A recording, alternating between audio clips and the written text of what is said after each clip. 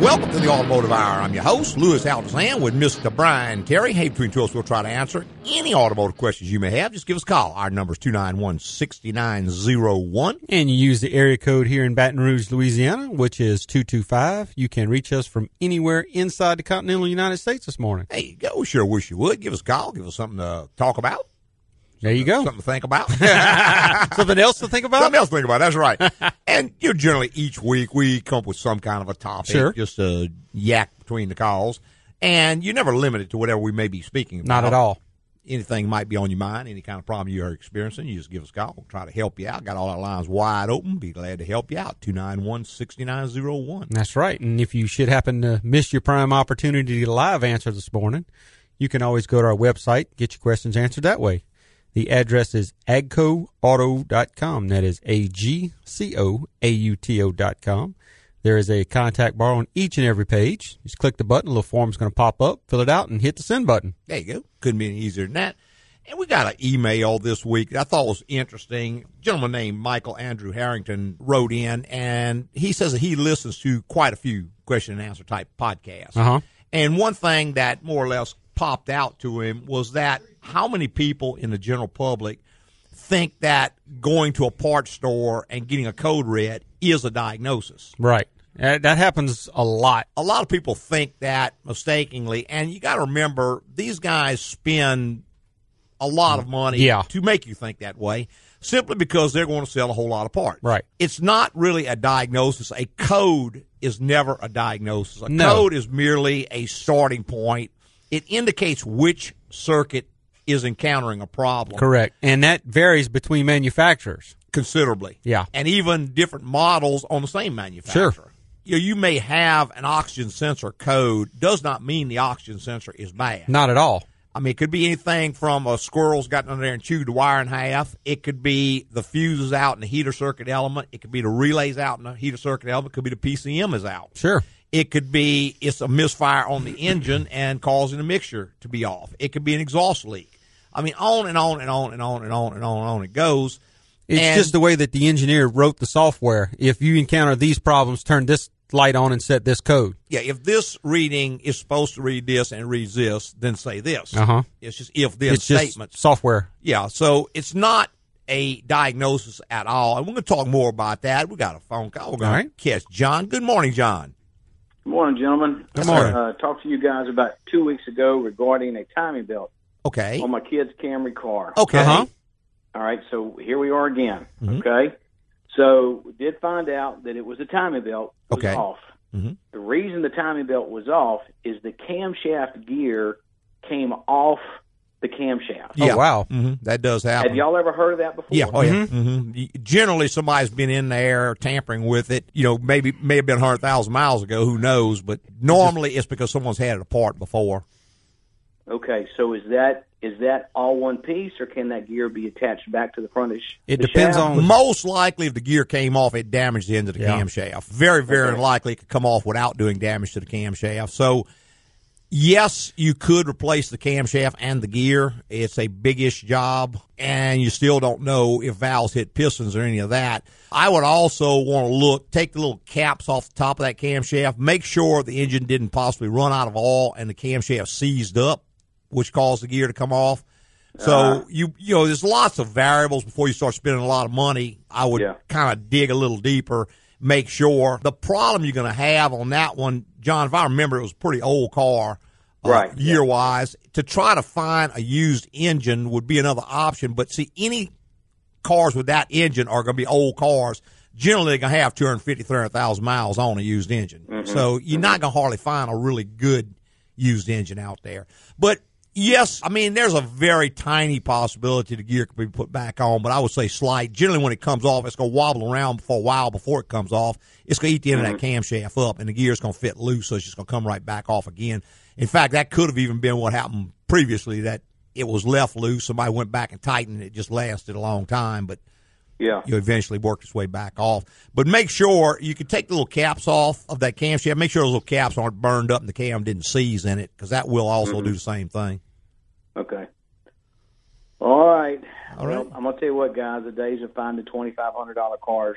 They're just about gone, yeah, man. they're over. It's long gone. Yeah, I guys. mean, Long you gone. find a 20-year-old car with 200,000 miles, and they want $5,000 for it. Exactly. I mean, it's Exactly. we do a lot of used car inspections, and I am frankly amazed at what people are paying for used cars. But again, like they tell me, hey, have you priced the new ones? I mean, it's still the cheapest option, but wow, I mean, yeah. Well, let me ask you. Okay, let me ask you your opinion because I'm looking. I'm going to look at a 2002 4Runner with 235,000 miles on it. Okay, with the 6-cylinder, 2-wheel drive. Okay, and it belonged to an older guy who had passed away. It sat up for 6 years. This guy bought it, tuned it up, went through it. Everything works. And then he said he had a problem. He thought the catalytic converter was plugged. Yeah, I wouldn't So doubt it. they removed the converter, and it was not plugged, so they put it back on. Okay. So what should I be looking at and or for on something like John, that? I think I would be real nervous for a car that sat for 6 years like that. I mean, I would prefer to try to find something else. I know they're hard to find, but I just would not want a car that's been sitting 6 years. The odds of long-term recurring problems are very high with that car. Okay. I think you'd be dollars ahead to just go ahead and get something that spend a little more. Yeah, had not been in that condition. And like you alluded to earlier, man, I mean, the $2,500 used cars are now $10,000 used cars. Oh, without a doubt, without a doubt. And then if you find a $2,000 car, I mean, it is. There's nothing left. It is it's a piece. That used to be called a parts car. Yeah, yeah, I know. That was in the junkyard somewhere, but yeah, man, I guess because the price of new cars, I mean, a cheap new car now is $30,000. Right. And you get anything with any kind of features at all, you had $50,000. And it's hard to get one without the features on it. Yeah, you can't hardly get a stripped down model, a base model anymore. But it's people are getting to the point where they're just not going to be able to afford to drive anymore. You would recommend not avoid that car, no, because I mean, the odds of continuing problems are going to be very, very high on that car. You know, it's sat for a long time. A lot of things are gummed up. A lot of things are pitted up. It may be running right now, but who knows? The odds are just way against you on that. I mean, you'd be better off to try to find something else, or even if you have to pay a little more money. I mean, the transmission is going to be all gummed up, pitted up. I mean, it's just the wheel bearings, every piece of it. It's just been sitting a long time. I would avoid it. All right, gentlemen. I can't wait till I get these kids out of college. I tell you what, man, that's a cash hemorrhage that won't heal, believe me. I don't know if you have any girls now. Wait till they start getting married. No. I got four boys. No okay, well, you're all right then. I had two girls, and let me tell you, they got married pretty close to each other, and that was a retirement all by itself. Well, gentlemen, y'all have a good weekend, and go Tigers. All right, John. Thank Thanks, you. man. Bye-bye. Bye-bye. All right, 291-6901. You got to be a little bit careful as we say go Tigers, because Auburn's also Tigers. Yeah. Hey, well. Go LSU. That works. We were talking just a little bit about how people will mistakenly see a code reader or someone reads the code and they say, well, and they come in all the time, so I already know what's wrong. I said, well, what's wrong? Well, it's got a code such. It's already been diagnosed. Well, no, it hadn't been diagnosed. You just had somebody read a code. Right. And while reading a code is a small part of a diagnosis, what you're doing with diagnosis is going in and electronically eliminating all the possibilities rather than going in just changing parts, hoping to fix something. Mm-hmm. You know, we were talking just before the show about the same topic and how people at one time, that was kind of a viable way of doing something. Well, I mean, things were cheap. Things wore out pretty fast back in the day. Mm-hmm. You know, let's just say a set of spark plugs. Yeah. You were good to get 30,000 miles out of a set of spark plugs. Yeah. They wore out. The engine started running bad. You threw a set of plugs at it. The wires were kind of old, so you put some wires on it, and it run like a champ when you got done. Well, and you walked out with a $25 repair bill. Same thing if you had some water leaking out the front of your motor. You look down, the water pump, you think that's it. You change the water pump. Well, the water pump had 80,000 miles. It's going to go out anyway, so you hadn't really out, but you still got the same leak. Well, you out about $25 for a water pump. You did the work yourself. Right. And then you find out the thermostat housing is leaking. So you pop a thermostat housing on there, and the total deal, you about $40, and you got the car fixed. So that was kind of a viable situation. Sure. The problem is now, not only is it going to cost you literally a fortune, because each one of these little parts is now $400 or $500, the likelihood of creating another problem is pretty high. And very high. You may not ever be able to guess what it could be. I mean, there's just, it's like we've said countless times on the show, you're going to run out of money before you run out of guesses. Most definitely. You know, we get that all the time where folks will come in and there's a problem they can't duplicate. Maybe it's an intermittent problem. And the first thing, well, could it be the yak? Well, yeah, sure it could. Or it could be this, or it could be that, or it could be this, or it could be that. And how many of those $500 guesses do you want to go through before we duplicate the problem and see what it is? Sure. And that's the thing with an intermittent problem. If you do find something that's wrong, you have to verify, you have to communicate that to the customer. Hey, this is wrong. A problem. But it may not be the problem. Correct, because I couldn't duplicate it. Let's fix this, and I'll give the car back to you. Well, see if it comes back. Let's talk about an intermittent no crank. You turn the key, and it doesn't crank. Okay, you get the car in, you start it 200 times, it cranks every time. So you put an oscilloscope on the starter motor. The pattern is real funky on it. It's drawing 225 amps. It ought to be 175. Uh-huh. Well, we know this starter is bad. It will fail. I can't tell if it's going to fail today. I can't tell if it's going to fail next week or next year. But without being able to duplicate the problem. It's going to fail. But now, is that the problem you're having? It could be that the starter is bad, but the neutral safety switch is also bad.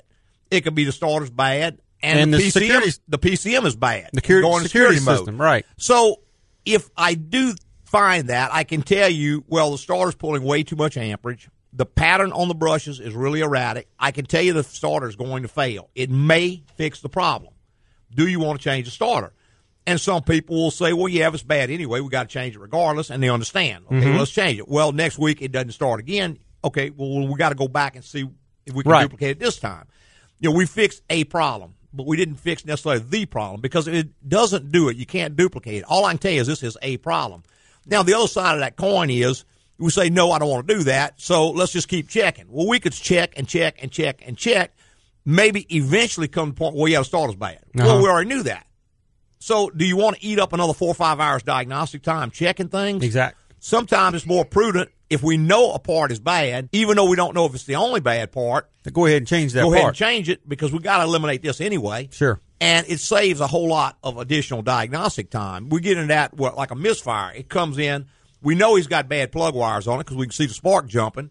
Well, do you want to go ahead and change the plug wires or do you want to keep looking? Sure. Because I mean, find other things, but we're going to eat up a lot of diagnostic time. Looking for something else that may not be there. We got to take a quick little break. Be right back with more in the Automotive Hour. Ah, yes, Mr. Bigfoot. Make yourself comfortable on the couch and tell me what has stressed you out. I'm just a secluded forest dweller, and I like it like that. But every now and then I get these people hunting me down. There's a TV show, jerky commercials, and now another movie. Then I worry about the hype. If they do find me, will my feet be big enough? Well, Mr. Foot, I can't really do much about these people, but I can tell you how to create some peace of mind in your life. Do like me and take your car into AGCO once a year for a general inspection. They provide me an honest opinion on the maintenance and repairs I need now and in the future. They can even catch small issues that could lead to big expensive problems down the road. An AGCO general inspection, huh? Oh, one more thing, Doc. Could you tell me where I can find this toilet paper? I've heard wonderful things about it. Here's AGCO's number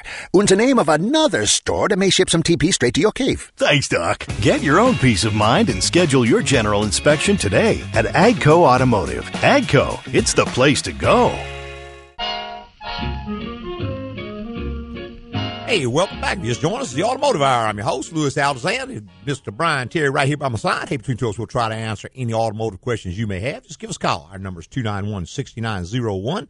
And we've got Rusty who's been patiently holding. Good morning, Rusty. How you doing, man? Doing great. Good morning. Hey, I got a question about, since the weather turned cool, I got 2002 F-150, 5.4 liter. Yes, sir. I put my truck on heat, and then, weather we have, but it's afternoon, it needs to go back to AC. Yes, sir.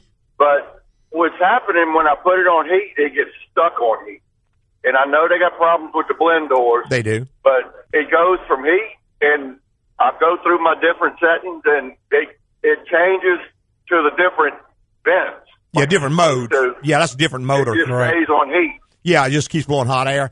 See, you got 4 different motors and 4 different doors. You got your mode door, which is what you're talking about. That goes from defrost to vents to floor and all that kind of stuff. Then you've got your 2 blend doors, which is going to duct hot and cold to either side of the car. There's also a recirc door, which puts either recirculated air or fresh air. So it can still do part of it and not do the other. Generally, it's going to be something in the circuit with the blend door. Either the door itself is sticking or the motor is maybe bad or going bad. You know, Rusty, it's kind of like a power window when they start to go bad. It may still roll down, but then it won't roll back up. You know what I'm saying? Right. The door may open when you go to heat, but now it can't close. What does it eventually go to it? Go back to cool? If I Play shut with the it? vehicle off Uh-huh. and then start it back up, it does. It swaps. Yeah. What it's doing is it's clearing the memory. Now, if it goes back immediately when you do that, it's less likely to have like a broken door or a bad motor. That sounds more like something in the control panel itself. You got a little computer that runs it all. So you're going to have a Ford type scan tool to diagnose that. We've got a Ford IDS we can hook on. We can make the commands to see what's going out to the motors, whereas you can't do it any other way other than having that type of scan tool. It could be the control panel itself is not sending the signal. When you turn it off, turn it back on, you're rebooting that little computer so it starts working. Right. It's also just barely possible that the motor is sticking, but it's kind of less likely because the motor doesn't care so much about starting and stopping. You know, it's mechanically bound Right. up, and it will eventually come back or may eventually come back. Same thing with a door. If it sticks, you'll turn it off and on is not going to fix it. So you're just going to need to get that to someone who has the proper tooling that can read it for you. And then if it is that control panel on an O2, I believe you can get a rebuilt control module because those modules were very expensive from Ford. I want to say $700-800. But I think you can find them remanufactured in the $150 to $200 range. Okay. And there's a fair number of them out there because the car is getting older, you know. But I would get it in, let somebody diagnose it for you because, I mean, there's always a possibility something stupid's happening. You know, the motor is just acting weird, and it is the motor. And some of those motors are a bear to get to. Some of them are fairly easy. I think on the O2 you could pull the radio and stuff out and get to it, so it's a couple-hour job. It's not like a whole dash out. But you're just going to have to get it diagnosed and then see what part it is, you know, rather than trying to guess. I mean, you could guess maybe it's the control panel, but again, now you're going to blow a lot of motor, and if it's still doing the same thing, you know, a lot of money, and if it's still doing the same thing, and you're right back where you started. So I think it'd be a lot cheaper. I figured it was something electrical. Yeah. I figured it was something electrical the way it resets. Well, when it resets, I mean, if you just turn it off, turn it back on, immediately resets, that just doesn't sound like anything binding or a bad motor. That sounds more like an electronic part that's rebooting. Right. All right, I appreciate it. Okay, Rusty, thank you, man. Thank you, man. Bye-bye. All right, 291-6901 is the number to be part of the Automotive Hour. We'd love to have you. And that's kind of an example of what we were talking about before, in that you could say, well, could it be the blend door? Yes, it could. Could it be the motor? Yes, it could. Could it be the control panel? Yes, it could. Could it be something else affecting the control panel? Very possible. It could be another module on the network that's freaking out, and the control panel loses communication. So you just don't know, and you could spend an inordinate amount of money switching out parts, and you could even create other problems, because if you go and get a control panel and put in, and it's not the right control panel for the car, it just looks like it. Well, now you got other problems that you've created. So when you go in to fix it, you've got to fix the problems you created before you can even start to get to the original problem. Exactly. So the thing is, diagnosis is just electronically going in with the proper tooling, the experience, the knowledge, and electronically eliminating a lot of possibilities. And that's where it saves you money. Like I said, the only reason to pay for a diagnosis is because it is cheaper than not doing it. Exactly. Right, let's see, I got our phone lines lit up again. Is that Elmore? Yes. Hey, Elmore, what can I do for you this morning? Okay. I have a 04 Suburban, and it's developing an oil leak on the oil pan, and I was wondering, I like to do my work myself. I was wondering, would that be a major job? Is it two-wheel drive or four-wheel drive? Two-wheel. Two-wheel drive, not too bad, Elmore, but make sure it is actually the oil pan, because very often that gets misdiagnosed. It's really the cover around the rear main seal, and it runs down and leaks around the oil pan. But because that's higher up, it runs down. And the oil pan actually has a little lip bigger than the block. It's not much, but it's enough to catch that oil that's coming down, and it runs it around. So right. The reason I'm saying that is because very often we get people come in with a brand new oil pan gasket and it's still leaking. And they just spend a lot of time and trouble. So just make sure where the leak is coming from. The easiest way is to get it up on a rack of some sort, clean it real good, and then watch and see where the oil comes back. If it starts at the back of the motor and then runs forward, more likely it's going to be that cover over the rear main seal or the seal itself. Now, unfortunately, that is out of the hands of most do-it-yourselfers because you got to take the transmission out to get to that. And if you take the transmission out and the oil pan out at the same time, there is a certain way that oil pan has to go back on there, or if you don't get the oil pan back on correctly when you put the transmission up, when you go to tighten the bolts that go through it, you break the back of the oil pan off. Or back of the oil pan or break the transmission case. There's actually a tool to line them up. Now, if you're just changing the oil pan, the transmission will line it up right when you bolt it back together. Or if you're just taking the transmission out and the pan's there. But if you take them both off together, then you have to have this special tool to align it, or it will end up breaking either the case or the pan. Well, okay, I deal with it, and they changed my oil. So they looked at it, they had it on the rack, they said it was leaking from the front. They said it was leaking from the front and blowing to the back. Well, if that's the case, now you got to watch too, Elmore. Just make sure they're diagnosing it correctly, because there is a seal in the front called a crankshaft seal, correct, which can also run down onto the oil pan, and that's a lot less expensive than the oil pan. So I just want to make sure you got a proper diagnosis, right. And the best way to do that is to go to them and say, okay, guys, you're saying it's the oil pan. If I let you change this, do you guarantee me the oil leak will be fixed? And if they start stuttering and stammering and all that, well, then, maybe you need to find somebody else to look at it. Okay. All right. All righty? All right. Thank you a lot. All right, Elmo. Thanks for calling, man. Bye-bye. All right, 291-6901 is the number. And, we were talking about that front seal leaking. And that seal, when it leaks, it doesn't just drip off the front of the motor. No, because it's being spun by the harmonic balancer. It comes out and it gets on the edge of that pan, but it's not thick enough or heavy enough to drip off there. So it runs to the furthest, lowest point, and that's where it starts to collect drip on the ground. So you have a leak from the front to the back. Right. But it's, like you said, it's misconstrued as coming out of the back because it's just a film running down the top of the oil pan till it gets to the lowest point in the back of the engine, which is the oil pan at the back. Well, oil will always, or water or anything that's leaking, will always drip at the lowest point. Sure. Now, that does not mean that's where the leak is. It kind of goes back to what we were talking about earlier, diagnosis and misdiagnosis, in that, let's say you've got a valve cover leaking. That oil is up at the top of the engine. It may run down the back, come down. Well, it's going to drip off at the bottom of the bell housing. Sure, lowest point. That's where gravity is going to pull it. And very often that gets misconstrued as a rear main seal leak. Sure. And it's a valve cover, or maybe it's the block-off plug at the back of the intake manifold on the small blocks. Right, or the oil pressure sensor. Oil pressure sensor. We have seen those. The diaphragm inside will actually rupture, and it will start leaking oil out of the electrical connector and start running down. And it's going to drip off at the very lowest bottom point and be thought of as possibly a rear main seal. Sure. Hey, you got to take one more quick little break. Be right back with more in the Automotive Hour. So lie back on the couch, Ms. Bo Peep, and tell me what's got you stressed. My sheep keep getting lost. I mean, they're in the meadow 1 minute, and I look down at a text, and then I don't know where to find them. And they keep doing it. Let me level with you, Doc. Sheep are not the smartest animals. Not you, Denise. You're the exception. Look, Doc, you ever try to have a conversation with a sheep? It's a little one-sided. They just look at you with this blank look on their faces. That and the whole getting lost thing has me at my wit's end. I can't really help you with losing sheep, but I can tell you how to get a little peace of mind. Do like me and take your car into AGCO Automotive once a year for a general inspection. They check everything out and perform maintenance on what you need to keep your car running right, and it saves money in the long run. Ooh, with the money I save, I could buy some shock collars to keep those little half-wits in one place.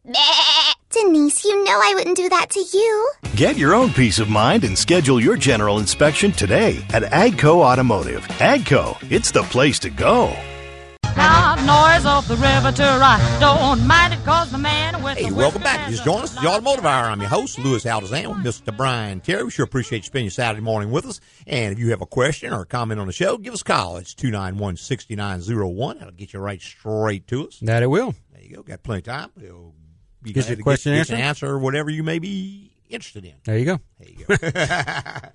The second part of Michael Andrews' email, was about transmission flushes and how the public conception is that's the same as a transmission service, a real service. And again, certainly it's not. He said that from what he can tell, the general public seems to be convinced that just a transmission flush is as good, or in some cases even better than a transmission service, which is 180 degrees from the truth.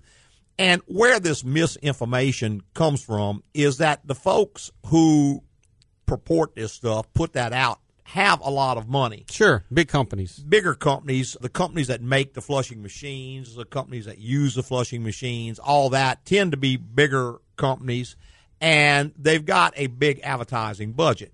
Whereas the honest, hardworking technician in the field who knows all this is just garbage, total garbage, right? He doesn't have a whole lot of money to go out there and try to reach people. I mean, he has to try to reach them one at a time as they come into his shop.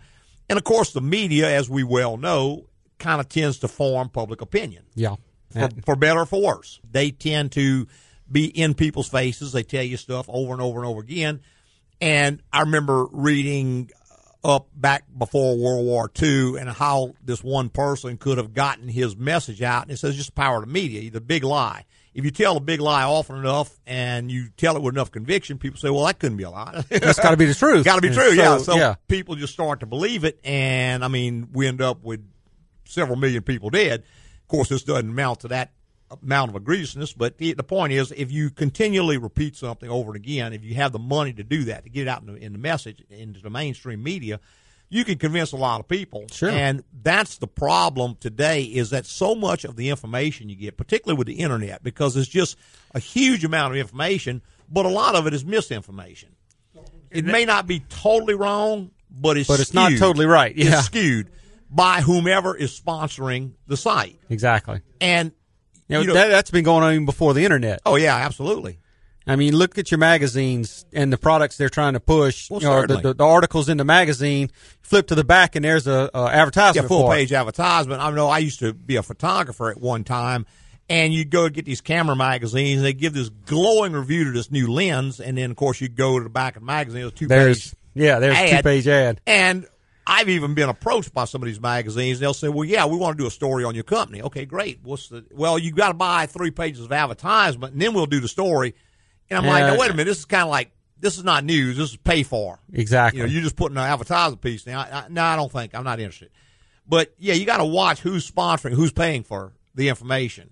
And that, a lot of time, is going to tend to have a skew of what's being said. Let's go to our phone lines with James. Good morning, James. Good morning. Yes, sir. I have a 2500 GMC diesel, okay, 2011. Uh-huh. And I have to keep adding coolant, but I don't see a leak anywhere. Well, what kind of problem? There's any number of things that can be, James. I can tell you some of the most common ones. Number one is if the radiator core is leaking on it, what it does, the water, if it's not like a hole where it just sprays out, if it's just a fine leak like a crack, it'll disperse across that big hot surface of the radiator. The heat and the fan air blowing through it will evaporate the water before it hits the ground. When you turn it off, you no longer have that coming through, but again, the pressure goes down when you turn it off, so you may not see it. That's one thing. Another common thing is the water pump. If the water pump leaks, very often it will only leak when the shaft is turning.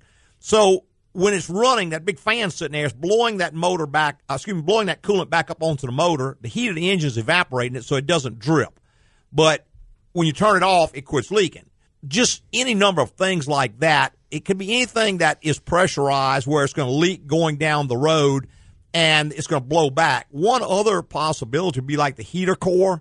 The heater core can leak. The water is going to drip into the evaporator drip pan, and there's a little drain tube. That's where the air conditioner drips. So there's a little drain tube. It's going to drip underneath the car, and you may not ever notice it.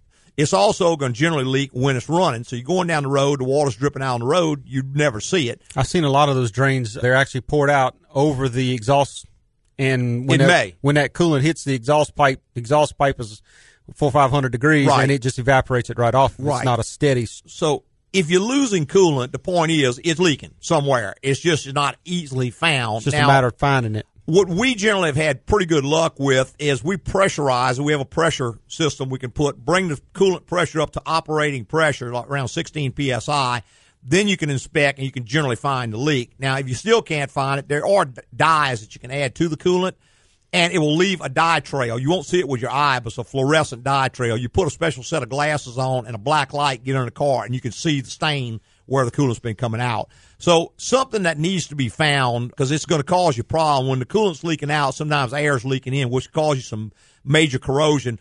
Also, James, I don't know if you would do this or not, but the absolute worst thing you can do is to use water to top that system back off. City water. Yeah, any kind of water, because you are that's the most common thing people do. They take and put water in the radiator. Well, what that's doing is diluting the coolant protection of the corrosion protection of the coolant, which will make the problem far, far, far worse. So you have to get pre-mixed Dex-Cool on that one and add that till you can get it fixed. Even much better plans to get it fixed right away as soon as possible. Okay. All righty? Yeah. Okay. All right. All right, James. Thanks for calling, man. All right, 291-6901 is the number. And we see that a lot where something is leaking and people can't find it, so they tend to ignore it. Mm-hmm. We had a gentleman who had emailed earlier in the week, and he said his red brake light comes on when he hits the brakes. Okay. And I told him, well, it's probably low on brake fluid. And so he calls back or emails back and says, yeah, that was it. I got it fixed. I put some fluid in, lights off. Okay, no, but you wait don't a have minute. it fixed. Where did the fluid go? Right. Where did the fluid go? Because you may not see it. It could be the master cylinder leaking into the brake booster. You won't see that until you take the master cylinder off and look inside. But you have a very big problem brewing that's going to get progressively worse. Much worse. Yeah, you have to always find the root cause of the problem and not just address the symptoms. Let's go back to our phone lines with Jimmy. Good morning, Jimmy. Hey, good morning, Louis. Thanks for taking my call. You bet. I've got a 08 Nissan Xterra with a 6-cylinder engine in it, and I really love the little truck. It's servicing me good, and I was just wondering, it's got 140,000 miles on it. Do you think I need to be preemptive and change the water pump on it? Things go out regular. I think it's driven by the timing chain, if I'm not mistaken. No, that one is on the outside. You can get to it without going into the chains or the belts or any of that stuff. You know, on a case like that, it's easy enough to get to. It's fairly easy to get to. I would probably just wait for signs of it leaking because rarely does a water pump catastrophically fail. Normally, it'll start to either leak or make noise or something. It'll give you some signs. And if you're under the car, working on it, looking at it, inspecting it fairly regularly, you can generally spot a leak before it's going to really be a major problem.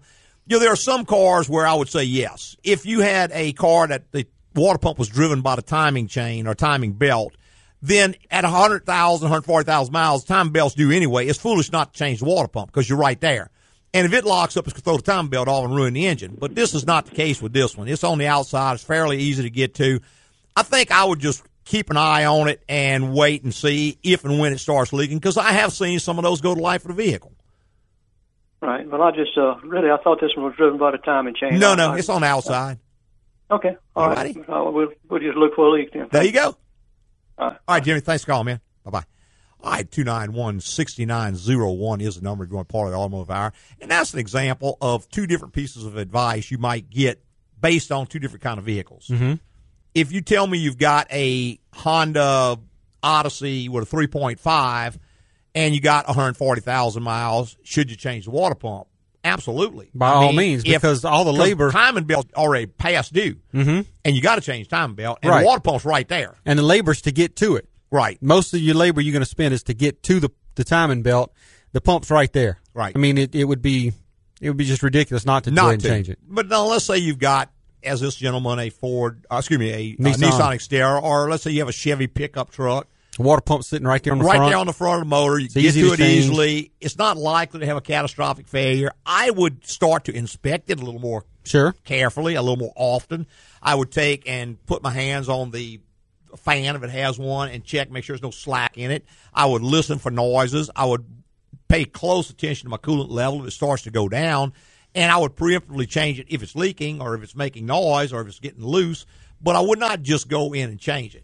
Number one, it's kind of a waste of money. And number two, there's nothing to say that the pump you get is better than the one you're taking off. Yeah, we've actually seen some not even come out the box. Right. I mean, if you're buying an original equipment Nissan pump, then it's probably pretty good. But if you're going with an aftermarket pump, it may not be as good as the one you're taking off. So you may be doing a disservice. And creating a bigger problem. Well, we had that not too long ago where a gentleman, he was saying, I've got 100,000 miles on my vehicle. Should I change the shocks? Uh-huh. I said, well, is it riding? Is it bouncing around? No. Was it making noise? Right. No. Is it very stiff ride? No. Well, then I probably wouldn't change them because if you do, unless you're going back with a very high-quality shock absorber, and that's almost hard to find these days. Well, and that's what most of the trucks are coming with now. Right. A lot of them come with a very good part on there. And in most cases, I would go back with the OEM part or one of the known good parts. But let's say you've got a Ford truck. Well, those parts, the original part is just really junk. I mean, I don't even use those. I would rather an aftermarket part to those. Right. So you kind of know a whole lot, and just going in and changing them if they're not giving a problem does not necessarily mean you're getting better. You may be getting worse than you had before. We see it quite often. Absolutely. Let's see who we got on line. Okay, we're going to line one. We got Tom on line. Good morning, Tom. Hey, good morning. Yes, sir. You bet. Got a 06 Dodge with a 5.9 Cummins. Okay. 330,000 miles. Yes, sir. And I got some blow-by going on with us, pretty good amount of blow-by. Mm-hmm. I was wondering where could the blow-by, I know there's several areas it could be coming from. Well, most common with that high a mileage, Tom, would be the rings are probably getting worn in it, and so compression's leaking past the rings, pressurizing the crankcase, and that's what's causing the oil to come out.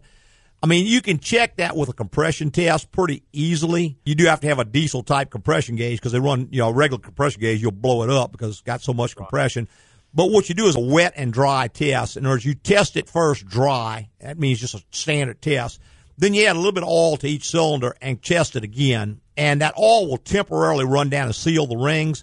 If the pressure rises significantly between the wet test and dry test, then you probably into an engine ring problem. And, at that kind of mileage, that could be pretty likely on. I mean, it could possibly be some other things, but that would be the most common thing.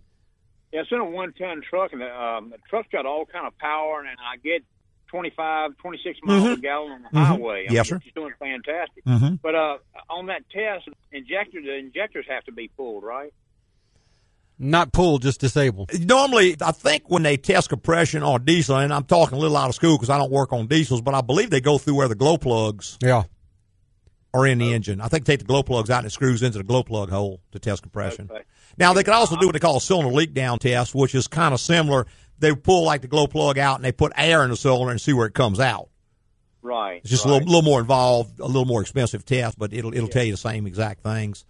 Okay. Is there any instance where it could possibly be some of your injectors causing a problem? Not a blow-by problem on that particular engine because the injector is strictly pumping into the cylinder. So it's no way for it to leak or cause excessive pressure in the crankcase. I would say most likely it's going to be the rings. And, again, you got to get to the point how big a problem is it because sometimes the fix is worse than the problem. If you still got all the power you need and still getting good fuel mileage and all that, it's not really something you necessarily have to address. And there may even be some kind of a catch can system or some kind of a ventilation system that could be put onto it that would maybe alleviate the problems. You need to talk to a diesel guy about that. Okay. All right. Sure appreciate it. Thank you, buddy. All right. Thanks for calling, man. Bye-bye. All right, we got to take our third quick little break. Be right back with more on the Automotive Hour. Hello, you must be Glenda de Goodrich. Relax on the couch and tell me what's stressing you out. Do you know how stressful it is to be good all the time? I don't want to be wicked, but sometimes I'd just like to not say thank you, or pinch a bratty kid, or stick my finger in a chocolate, and if I don't like the flavor, put it back in the box. Oh, that would be divine. Unfortunately, Glenda, I can't assist you with your goodness issues, but for peace of mind, schedule an annual general inspection with AGCO Automotive. They'll check out your vehicle, perform needed maintenance, and let you know about future repairs. That way, there are no surprises. Well, you definitely want your automotive repair shop to be good and not wicked. A young girl once told me there's no place like home. And I've got to go. Just bill me. I'll be somewhere over the rainbow. Toodaloo! That little witch might not be so good after all. Get your own peace of mind and schedule your general inspection today at AGCO Automotive. AGCO, it's the place to go.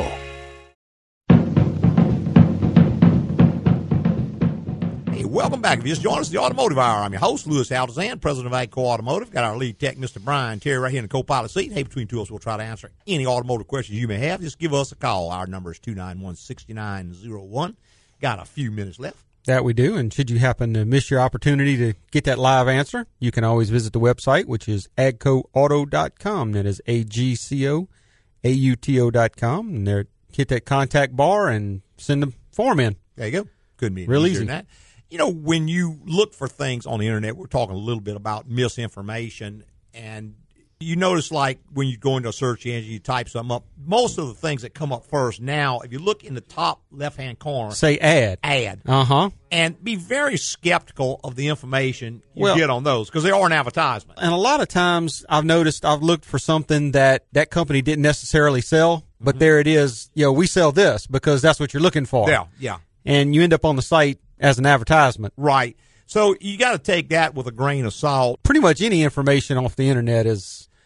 Well, it's at least got to be suspect because you don't know who put it on there, what they knew, what they didn't know, what's their agenda, what's behind it. Or what was even the circumstance for the question. Right. But I guess basically if you look for something that they sell and they're recommending their fix. There you go. Well, I would look at that a little more skeptical. Sure. You can take, like, for instance, our site, no advertisement, no sponsors. Most of the people who go to our site are not ever going to do business with us because they're all over the world. Mm-hmm. And if you go to my site, it's not going to have, we're not going to ever say, well, use this or buy this or do that. Right. We're going to try to give you information just like this show because we don't have a sponsor on the show. We're going to give you information. And that's a little different. And I'm not saying don't check out what I tell you. Get another opinion by all means. I'm just saying that people who have no reason to sway you one way or the other, their advice means a lot more to me than a guy who with an agenda. Most definitely. Let's go back to our phone lines. We've got Lionel on the line. Good morning, Lionel. Good morning. Yes, sir. Good morning.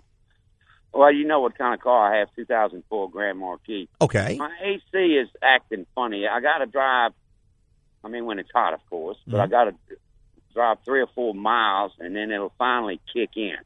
I tried to charge it, but it didn't take any Freon. It didn't need any Freon. I'm just wondering what takes so long, and then it freezes you out. It's ice cold, but it takes a long time for the compressor to get on. The first thing you're going to have to do, Lionel, is you're going to have to crank it up in the morning or whenever it's not cooling right, raise the hood and look down and see if the compressor is turning or not. Because that's going to be everything between, you got two sides of the system. You have an electrical side and you have refrigerant side. If either side goes down, it's going to do exactly the same thing. It ain't going to cool. Okay, so you need to know, is the compressor turning? If the compressor is not turning, you need to know why it's not turning. Because the body control module controls the compressor, and if it sees something it doesn't like, it may not allow that compressor to turn until it gets the situation corrected. For instance, something like a low idle can keep the compressor from turning. Once the engine warms up a little bit, the idle stabilizes, then it'll enable it back on. And temperature sensor, ambient temperature sensor, if the sensor is wrong, the computer does not know it's wrong. If it says it's 30 degrees below zero, all it knows that's what the sensor's telling it. It's going to cut the compressor off, so it's not going to come on. And it's not really necessarily going to set a code either because it's still getting a reading from the sensor. It thinks it's right. It thinks it's right. It doesn't know it's wrong. Now, if the wire was cut or the sensor was open, it would set a code and say, hey, we got a problem here. This needs to be fixed. But that's not the case, you see. So you got to first off determine, do you have a refrigerant problem or do you have an electrical problem? Okay, and when I went to charge it, I followed the instructions, and the compressor was not turning. Okay. I had everything on wide open. Okay, well, then you got to find out why the compressor's not turning. All of a sudden, pop, okay, well, there you go. There you go. You got to find out why it's not turning. With it not turning, if you can take a voltmeter and go to the two leads on it, you should have 12 volts between those two leads. If you got 12 volts there and it's not turning, then you got a bad clutch on the compressor. If you do not have 12 volts, then you got to trace it upstream, and there's about 300 things it could be. But you have to do some detective work. You've already done the absolute worst possible thing you could do, and that is try to squirt some more Freon in it. That's the worst possible thing you can do. There's no way to charge that system without vacuuming it out and putting the right about back by content. That's the only way to do it. None of those charging kits will work. Most of them will end up tearing up the system. So and a lot of them have sealer in them. You can't just keep on throwing darts at the board hoping to hit it. You have to get it checked or check it yourself and find out what the problem is and go after the problem. I got you. All righty? Okay. I was just wondering what was causing that. Yeah. Thank y'all. Okay, Lionel, thank you, man. Bye-bye. All right, there you go. And, I know people just want to do something. Sure. It's kind of like ready, fire, aim. You've already jumped the gun. Way, way, way more issues. Oh, most definitely, by trying to add more refrigerant. Well, we had a fellow who came in not too long ago, and what was happening is that the cooling fan was bad, so it was building too much head pressure, cutting the compressor off. Well, he put some more refrigerant in, ended up blowing the compressor up. Yep. So sure it caused way more problems. I see we're totally out of time now to get on out of here. I'd like to thank our podcasters for listening this week and every week. Tell your friends, go to your favorite broadcast or rebroadcast service and find a written review for us. Yeah, fill it out. That'll move us up in the rankings so more people can listen. Also makes us real happy so we can keep on doing the show. There you go. Hey, preceding was opinion based on our experience in the automotive industry. Have a great weekend.